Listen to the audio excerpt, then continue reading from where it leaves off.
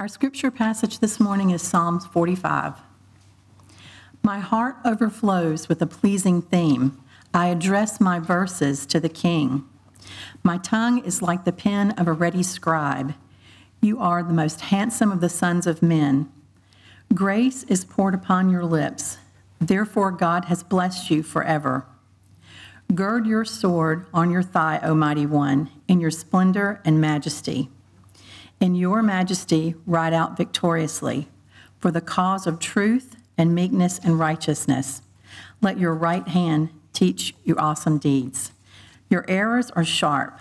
In the heart of the king's enemies, the peoples fall upon you. Your throne, O God, is forever and ever. The scepter of your kingdom is a scepter of uprightness. You have loved righteousness and hated wickedness. Therefore God, your God, has anointed you with the oil of gladness beyond your companions. Your robes are all fragrant with myrrh and aloes and cassia. From ivory palaces, stringed instruments make you glad. Daughters of kings are among your ladies of honor. At your right hand stands the queen in gold of Ophir. Hear, O daughter, and consider and incline your ear. Forget your people and your father's house, and the king will desire your beauty. Since he is your Lord, bow to him. The people of Tyre will seek your favor with gifts, the richest of the people. All glorious is the princess in her chamber, with robes interwoven with gold. In many-colored robes she is led to the king, with her virgin companions following behind her. With joy and gladness they are led along as they enter the palace of the king. In the place of your fathers shall be your sons. You will make them princes in all the earth. I will cause your name to be remembered in all generations. Therefore nations will praise you forever and ever. Well, maybe some of you watched the coronation of King Charles last month, if you got up early in the morning. If you did, you heard a famous British anthem written by Handel that's been sung at the coronation of every British monarch since 1727. It's called Zadok the Priest. The lyrics are few but powerful. Here they are. Zadok the priest and Nathan the prophet anointed Solomon king. And all the people rejoiced, rejoiced, rejoiced. And from then on, it's just a repetition of God save the king, long live the king, may the king live forever, amen, amen, hallelujah. It's a really stirring song. The lyrics are drawn right from 1 Kings chapter 1 and the crowning of Solomon. Zadok and Nathan, they put Solomon on King David's mule, and they bring him to Gihon. Verse 39, there Zadok the priest took the horn of oil from the tent and anointed Solomon. Then they blew the trumpet, and all the people said, long live King Solomon. And all the people went up after him, playing on pipes and rejoicing with great joy, so that the earth was split by their noise.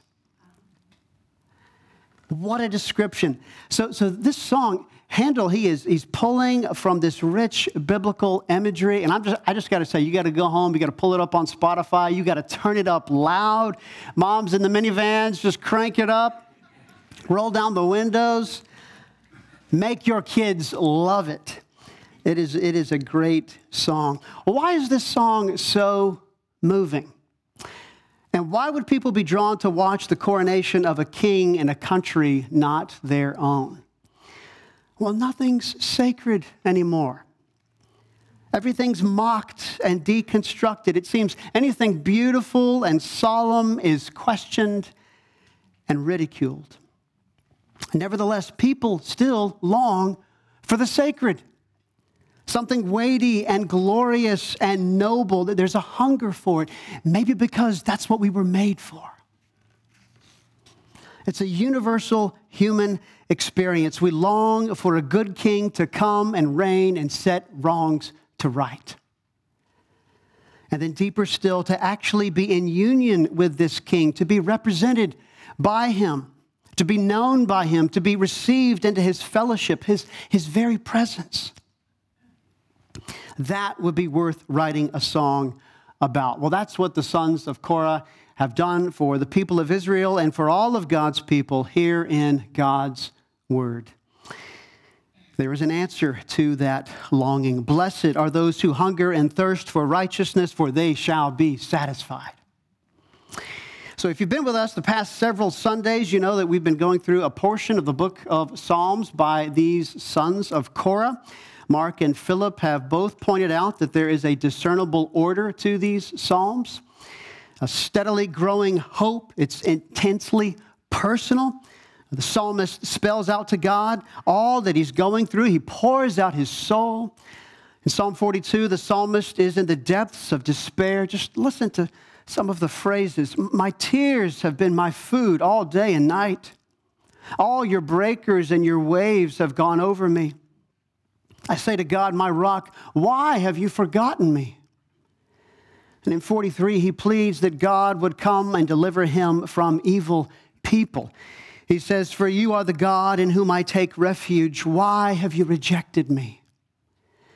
And then in 44, he wrestles with God over the bitter providences of his life. I think the imagery that Mark used last Sunday is so helpful here. Earlier, the psalmist was so depressed, it's like he couldn't get out of bed.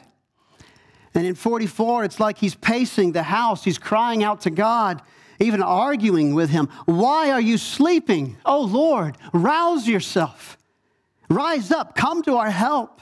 And then the final cry of Psalm 44, redeem us for the sake of your steadfast love. Well, enter Psalm 45. The scene and the tone has changed drastically. The psalmist is now rejoicing. He's celebrating a certain king from David's line who was marrying a princess. And we're caught up in all the scents and the sounds and the scenery of the occasion. It's a royal wedding. It's glorious and it's bursting with joy. The language, it's actually reminiscent of the Song of Solomon. If you look there at the superscript, that's what we call it, those words in all caps right there at the top. It's called a love song. Well, how does it break down? Well, first, the king himself is described in verses 2 through 8, and then his bride in verses 9 through 16. But clearly, it's this anointed king who stands at the center of this psalm. The main theme is revealed by the first verse and the last verse. The psalmist says in verse 1, I address my verses to the king. And then in verse 17, I will cause your name to be remembered in all generations. Therefore, nations will praise you forever and ever. So that's what the psalmist is doing here. He's bracketed the psalm with his main point. He's reveling in this king, and he's summoning his readers to do the same down through the ages. So, still just introducing the psalm, let's look at the enthusiasm this psalmist has for this king. He says, my tongue is like the pen of a ready scribe. What does that mean? Well, a ready scribe, he knows the Bible well. He swims in the Bible. He's very familiar with the promises of God's word. He knows exactly where to go. He says, my heart overflows with a pleasing theme. So that the Hebrew there could be translated good word. My heart overflows with a good word. It seems he's pondering the promises of God in the Word of God. He's stewing on them. And because of the next phrase, I address my verses to the king, it seems he's reflecting on the promises of God related to the promised king in David's line. And the rest of the psalm is going to bear this out. Again, it's called a love song, and it describes an actual royal wedding in Israel, but at the same time, the praises for this king are so lavish, it's hard to imagine this applying to any king in Israel, David included. It outstrips its immediate context and speaks of things more glorious to come. It's actually brimming with prophecy for the long-awaited Messiah. Great David's greater son. David's son, yet David's Lord. Well, what did God promise David? It's all laid out in 2 Samuel chapter 7. God said, I will make for you a great name. like the name of the great ones of the earth. He said, I will give you rest from all your enemies. He said, I will raise up your offspring after you, who shall come from your body, and I will establish his kingdom. He said, your house and your kingdom shall be made sure forever before me. Your throne shall be established forever. Every one of these promises to David gets pulled forward and applied to the king of this psalm. You remember Jesus' words when he appeared to his disciples at the end of Luke. He says, these are my words that I spoke to you while I was still with you, that everything written about me in the law of Moses and the prophets and the Psalms must be fulfilled. Psalm 45 is about King Jesus and us, his bride, the church, being united to him. That's what's going on.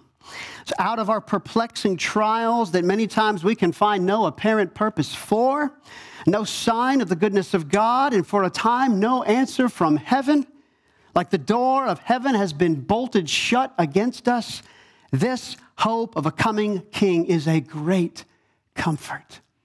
I pray it is for you this morning. So I'd like to tell you about this king this morning. In fact, the overarching point of application for this sermon is very simple. Revel in him. Glory in him. Rejoice over him. We're going to look at his majesty, his word, his conquest and rule, his deity, and finally, his bride. And I promise this will not be a 3-hour sermon. Majesty, it's another word for greatness. The king here is visually majestic. You are the most handsome of the sons of men. Other translations say, thou art fairer than the sons of men. You are the most excellent of men. The psalmist's hope in this future king is so strong that he sees him as beautiful. Isaiah writes that the people of God will behold the king in his beauty. Still, that line, you are the most handsome of the sons of men, might be kind of hard to get our minds around. Well, the Hebrew word for man is Adam. So you could read it, you were the most handsome of the sons of Adam. And this recalls the fall of Adam and the promise of Genesis 3:15 that one day a son of the woman would come to crush the head of the serpent and overturn the curse. So this king is a son of Adam, and yet he is most excellent, most handsome. Remember, David was described as handsome. 1 Samuel 16. These allusions are intentional. This king is a son of Adam in the Davidic line who rides out in great majesty and power to conquer his enemies. He is visually magnificent. But think with me for a moment. If someone said, if we had a picture of Jesus and his disciples, we wouldn't be able to pick out which one was him because there was nothing remarkable about his physical appearance. He did not enter Jerusalem on a horse, but a donkey. He did not bear a sword nor a scepter. He had no palace. In fact, he said, the Son of Man has nowhere to lay his head. He never owned a royal robe. In fact, his clothes were stripped from him and divided up over a game of cards. Isaiah writes, he had no form or majesty that we should look at him, no beauty that we should desire him. He was despised and rejected by men, a man of sorrows and acquainted with grief. And as one from whom men hide their faces, he was despised and we esteemed him not. Isaiah actually writes that his appearance was so marred beyond human semblance, and his form beyond that of the children of mankind. One commentator said Jesus was beaten into a shockingly inhuman mass of wounded flesh. This is how our majestic king would conquer, by being crushed himself. You can see why the disciples didn't initially understand a crucified Messiah. Never. Yet it was the will of the Lord to crush him. Friends, this is how the cry for vindication and redemption from Psalm 43 and 44 would be answered. The promised deliverer, the majestic king himself, would empty himself and take the form of a servant and enter our world of sin and suffering and lay down his life for you, his bride. And now, resurrected from the dead, he is blindingly beautiful. With the glory he had with the Father before the world existed. You remember the Mount of Transfiguration when Jesus unveils that glory just for a few moments? Matthew records that his face shone like the sun and his clothes became white as light. We find a similar description in John's vision of Christ in Revelation. He writes, "Then I turned to see the voice that was speaking to me, and on turning I saw 7 golden lampstands, and in the midst of the lampstands one like the Son of Man, clothed with a long robe and a golden sash around his chest. The hairs of his head were white, like white wool, like snow. His eyes were like the flame of fire. His feet were like burnished bronze, refined in a furnace, and his voice was like the roar of many waters. In his right hand he held 7 stars. From his mouth came a sharp 2-edged sword, and his face was like the sun shining in full strength." That glory blinded the Apostle Paul at his conversion. You could say it changed his life. Friends, do you want your life to change? Become well acquainted with the glory of Jesus Christ. Revel in this King. This is how we are transformed, by beholding the glory of the Lord in all its facets. The longer we stare, the more beautiful and precious we will come to realize he truly is. And we ourselves, in union with him, will share in his glory. As he is beautiful, he makes us become beautiful. But this king speaks to us as well. Let's look at his word. Verse 2, "Grace is poured upon your lips, therefore God has blessed you forever." Again, the psalmist, he is drawing out another connection to David. David said in 2 Samuel 23, "The Spirit of the Lord speaks by me. His word is on my tongue." So this king, he is in the Davidic line, but he's also a prophet. He's a king and a prophet who speaks for God. If you remember the common people of Jesus' day, they enjoyed listening to him. Mark records that Jesus once asked the crowd, interestingly enough, "How can the scribes say that the Christ is the son of David?" And he quotes Psalm 110. And says, David himself calls him Lord, so how is he his son? Well, Mark then writes, "And the great throng heard him gladly." They loved to listen to Jesus. Then in John, there's the story when officers tried to arrest Jesus, but they come back to the Pharisees empty-handed, and the Pharisees say, "Why didn't you bring him?" And they say, "No one spoke like this man." They didn't know what to do. His words just undid them. They didn't know what to do. Remember again the Mount of Transfiguration when Peter, he's prattling on, right? And the voice from heaven actually interrupts him, saying, "This is my beloved Son with whom I am well pleased. Listen to him." We dare not ignore the King when he speaks. Doesn't this make you want to read your Bible more? Man does not live by bread alone, but by every word that proceeds from the mouth of God. This king is a prophet king, blessed of God forever, which is precisely what God vowed to David regarding his offspring. The king of Psalm 45 is none other than the promised Messiah in David's line. He is a prophet, but he's also a warrior. So let's look now at his conquest and rule. Verse 3, "Gird your sword on your thigh, O mighty one, in your splendor and majesty. In your majesty ride out victoriously for the cause of truth and meekness and righteousness. Let your right hand teach you awesome deeds. Your arrows are sharp in the heart of the king's enemies. The peoples fall under you. So this king is a warrior king bearing weapons, charging into battle. And the psalmist cheers him on. Arm yourself. Ride out. Let your right hand teach you fearsome deeds. It sounds like King Theoden from The Lord of the Rings. Fell deeds awake. Probably would not say that at a wedding today, but you would at this one. You would at this one. The psalmist longs for this king to come and conquer and put down all who stand against him, because this would be right. This would be right. Look at verse 6 and 7.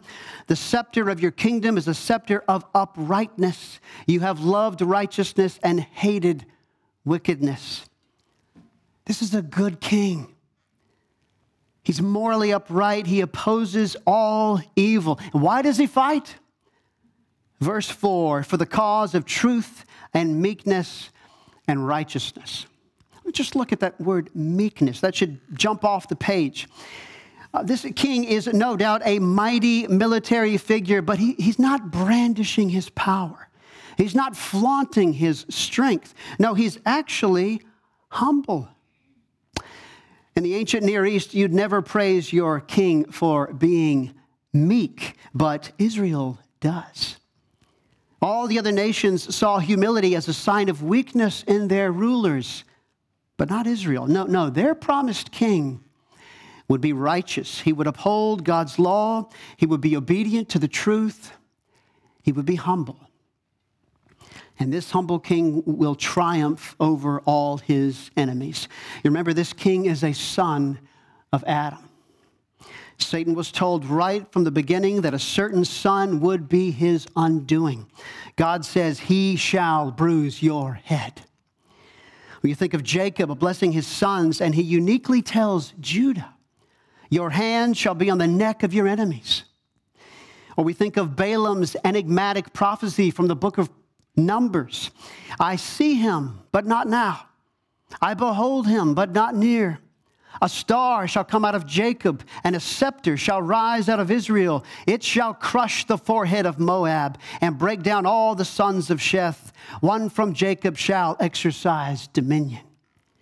So all of these prophecies are being gathered up, they're being pulled forward to this king. All peoples will fall under this king's scepter. But you also notice in verse 17 that the nations praise him forever and ever. These ladies of honor are likely the daughters of conquered kings, yet with joy and gladness, it says, they come into the palace of the king. So how are we going to put this together? How can a conquered people rejoice? One 19th century scholar, W.S. Plummer, said this: there are two ways in which the wicked fall before Christ. One is to ask and receive mercy. The other is to sink under the weight of his wrath. Everyone has to come to terms with Jesus. Does your heart break for those who still live in rebellion against him?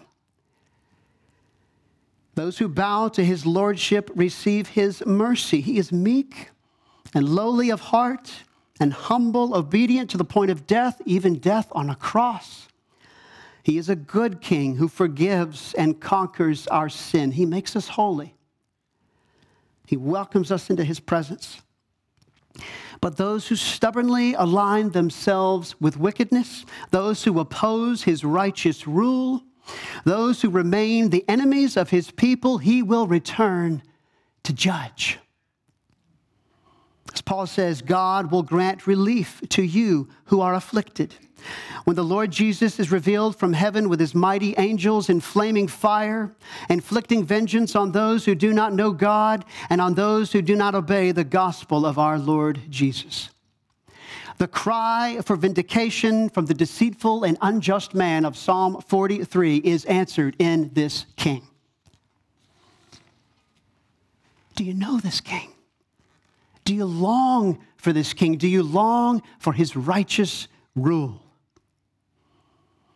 You know, in our political climate, it's so tempting to make a mere man our Savior. And I don't know who said this. It was either John Stott or Charles Spurgeon, but it goes something like this. In the end, we don't want a democratic republic. We want to see him seated, his imperial majesty seated on the throne, the Lord Jesus Christ. That's what we want in the end. Well, now it's staring us in the face. This king is no mere man. The psalmist has been addressing a human king who bears a sword and a scepter, and he rides a horse, and he wears a royal robe. But then all of a sudden in verse 6, he addresses God himself. Your throne, O God, is forever and ever. Is the king God himself? God in the flesh? Well, we know that Israel's kings were never considered deities like Egypt thought of their pharaohs. Israel's kings were not worshipped. That would be high-handed idolatry. Yet there's this building mystery in the Old Testament. We read of a Messiah who worships God, yet appears to be God as well, that they are so closely aligned. Well, here the king's throne is referred to as God's throne. But then in verse 7, the psalmist says, therefore God, your God, has anointed you. Are they one and the same or not? Well, this is only resolved in the coming of Jesus Christ. If you think of the ministry of John the Baptist, he was sent to prepare the way of the Lord. He says, after me comes he who was mightier than I, the strap of whose sandals I am not worthy to stoop down and untie. So the one John is referring to is the Lord. And he wears sandals. He's fully God, fully man. Do I think the psalmist fully understood this? I don't think he did. But it would also be a mistake to think that what he's written was not fulfilled in Christ. We look back, we look at this through New Testament eyes. The author of Hebrews makes this crystal clear. He pulls no punches. He quotes verses 6 through 7 in their entirety to prove that Jesus is the very Son of God, superior to angels, and the one through whom the world was created. He writes, but of the Son, he says, your throne, O God, is forever and ever. That's pretty clear. So I remember running into some Jehovah's Witnesses one day in Croatia. Danielle and I were missionaries there. I wasn't just hanging out in some Eastern European country, but there I was one day in our pedestrian town, lots of people milling about, and Jehovah's Witnesses came up to me, began to draw me into a conversation, give me some of their literature. I have to confess, I didn't understand everything they were telling me. Danielle's Croatian has always been better than mine, but I did manage to get this one sentence out. I said, Isus Christ je Bog, which is Jesus Christ is God. And I'm telling you, they went berserk. No. There was 3 or 4 ladies, just no. They couldn't stand that thought. And I literally turned and I raised my hand and I yelled, Jesus Christ je Bog. I don't know what the people thought around me, but I didn't know what else. I thought, this is the best thing I can tell these people.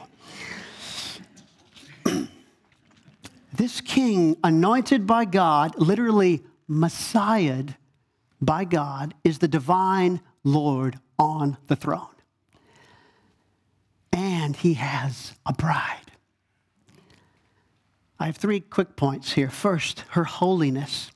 She stands at his right hand, and her beauty and glory is a reflection of his own. Just look at her clothing. Verse 14, all glorious is the princess in her chamber, with robes interwoven with gold, and many colored robes she is led to the king. So the scene is a beautiful picture of the church. The bride's brilliant clothing points to our holiness, our cleansing before the Lord. We reflect his glory. You remember Paul writes, Christ loved the church and gave himself up for her, that he might sanctify her, having cleansed her by the washing of water with the word, so that he might present the church to himself in splendor, without spot or wrinkle or any such thing, that she might be holy and without blemish. This is what Christ has done for us. He has cleansed us from our sin. And though they were like scarlet, he has made them white as snow. Our garments are clean. The shame has been removed. He doesn't hold our sins over our heads. He has tread them underfoot. And he's cast all our sins into the depths of the sea. The bride is holy. Second, her identity and calling. Apparently, the bride of Psalm 45 is from another nation. She and her companions are daughters of kings, probably the daughters of conquered enemies from verse 5. She is quite likely a Gentile. And you think, a faithful Israelite was not supposed to marry a foreigner, right? Because of the danger of being corrupted by the idolatry of the nations. But there's no such danger for this king. No, his righteousness is such that his bride is won over. She leaves her father's ways and follows the true God of the king. The psalmist tells her, in place of your fathers shall be your sons. You will make them princes in all the earth. Again, it's a beautiful picture of the church. The bride of Christ, a people from every tongue, tribe, people, and nation who have forsaken their sin and are now called to make disciples of all nations. The royal family just grows and grows. Third, her devotion. So before the wedding, the psalmist has some instructions for this princess. Verses 10 and 11, hear, O daughter, and consider, and incline your ear. Forget your people and your father's house, and the king will desire your beauty. Since he is your Lord, bow to him. So the psalmist wants her to know what kind of devotion she should have for the king. He's emphatic. He says, hear, consider, incline your ear. Those words, they just stack up one upon the other. He says, forget your people and your father's house. Well, yeah, that might sound severe, but isn't this the same instruction for men who marry? Right? If you go back to Genesis, it says, a man shall leave his father and mother and hold fast to his wife. So the primary relationship in this man's life is no longer mom and dad. It's his wife. A son has to leave his parents and be devoted to becoming a husband. Same thing here. When this daughter is married, she is now primarily focused on becoming a wife. A new family has been forged. Former bonds and allegiances have to change. It's actually a good picture of becoming a Christian. It's repentance and faith. The old way of living is over. You have to turn from that. You have a new identity now, a new name, a new family in Jesus Christ. Your husband desires your beauty. You can't give it to someone else anymore. And I'll just say, men, if that language makes you squirm, you're fine. This is a metaphor. The church is the bride of Christ. We are called to be devoted to him, to be faithful to him, which means former ways of thinking about yourself and your life are upended. Everything changes. I remember hearing the theologian J.I. Packer in his old age. He was being interviewed, and he was asked, what would you tell a new believer first? Well, what do they need to hear first? What counsel would you have for them? He said, you have a new master now. The psalmist says, since he is your Lord, bow to him. You see an indicative and an imperative. An indicative statement of fact, he is your Lord. The command flowing out of that, bow to him.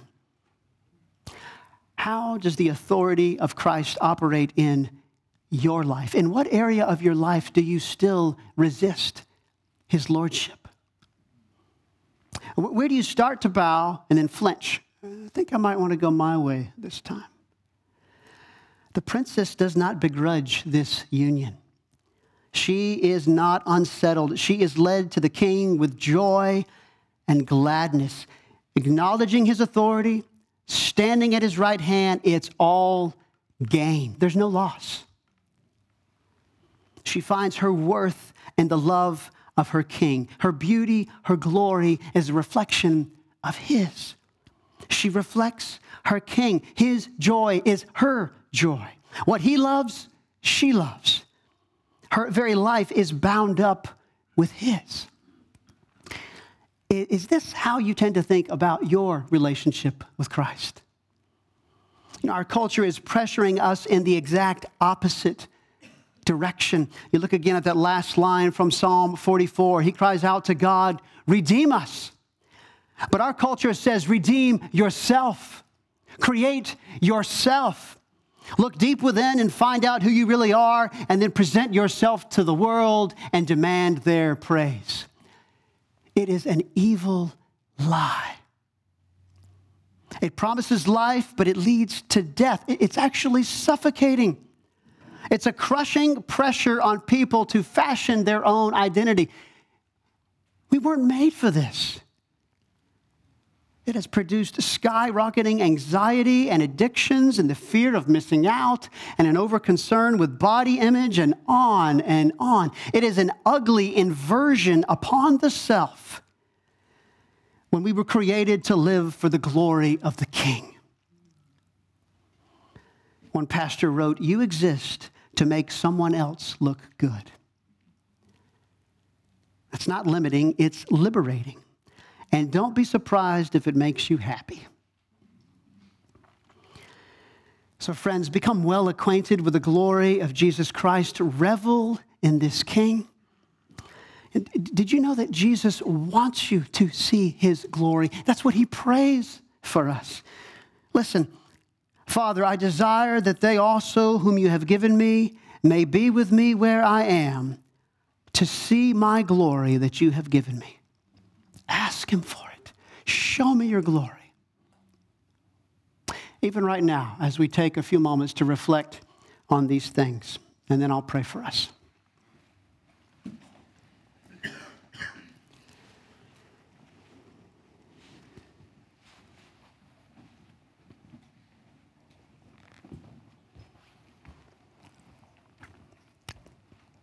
Oh Lord, we humbly bow before you, our rightful King. We long, Lord, for the consummation of your kingdom at your return, and all will be well. Thank you for drawing us, your church, unto yourself. Show us your glory and help us to live for your glory. We pray in Jesus' name. Amen.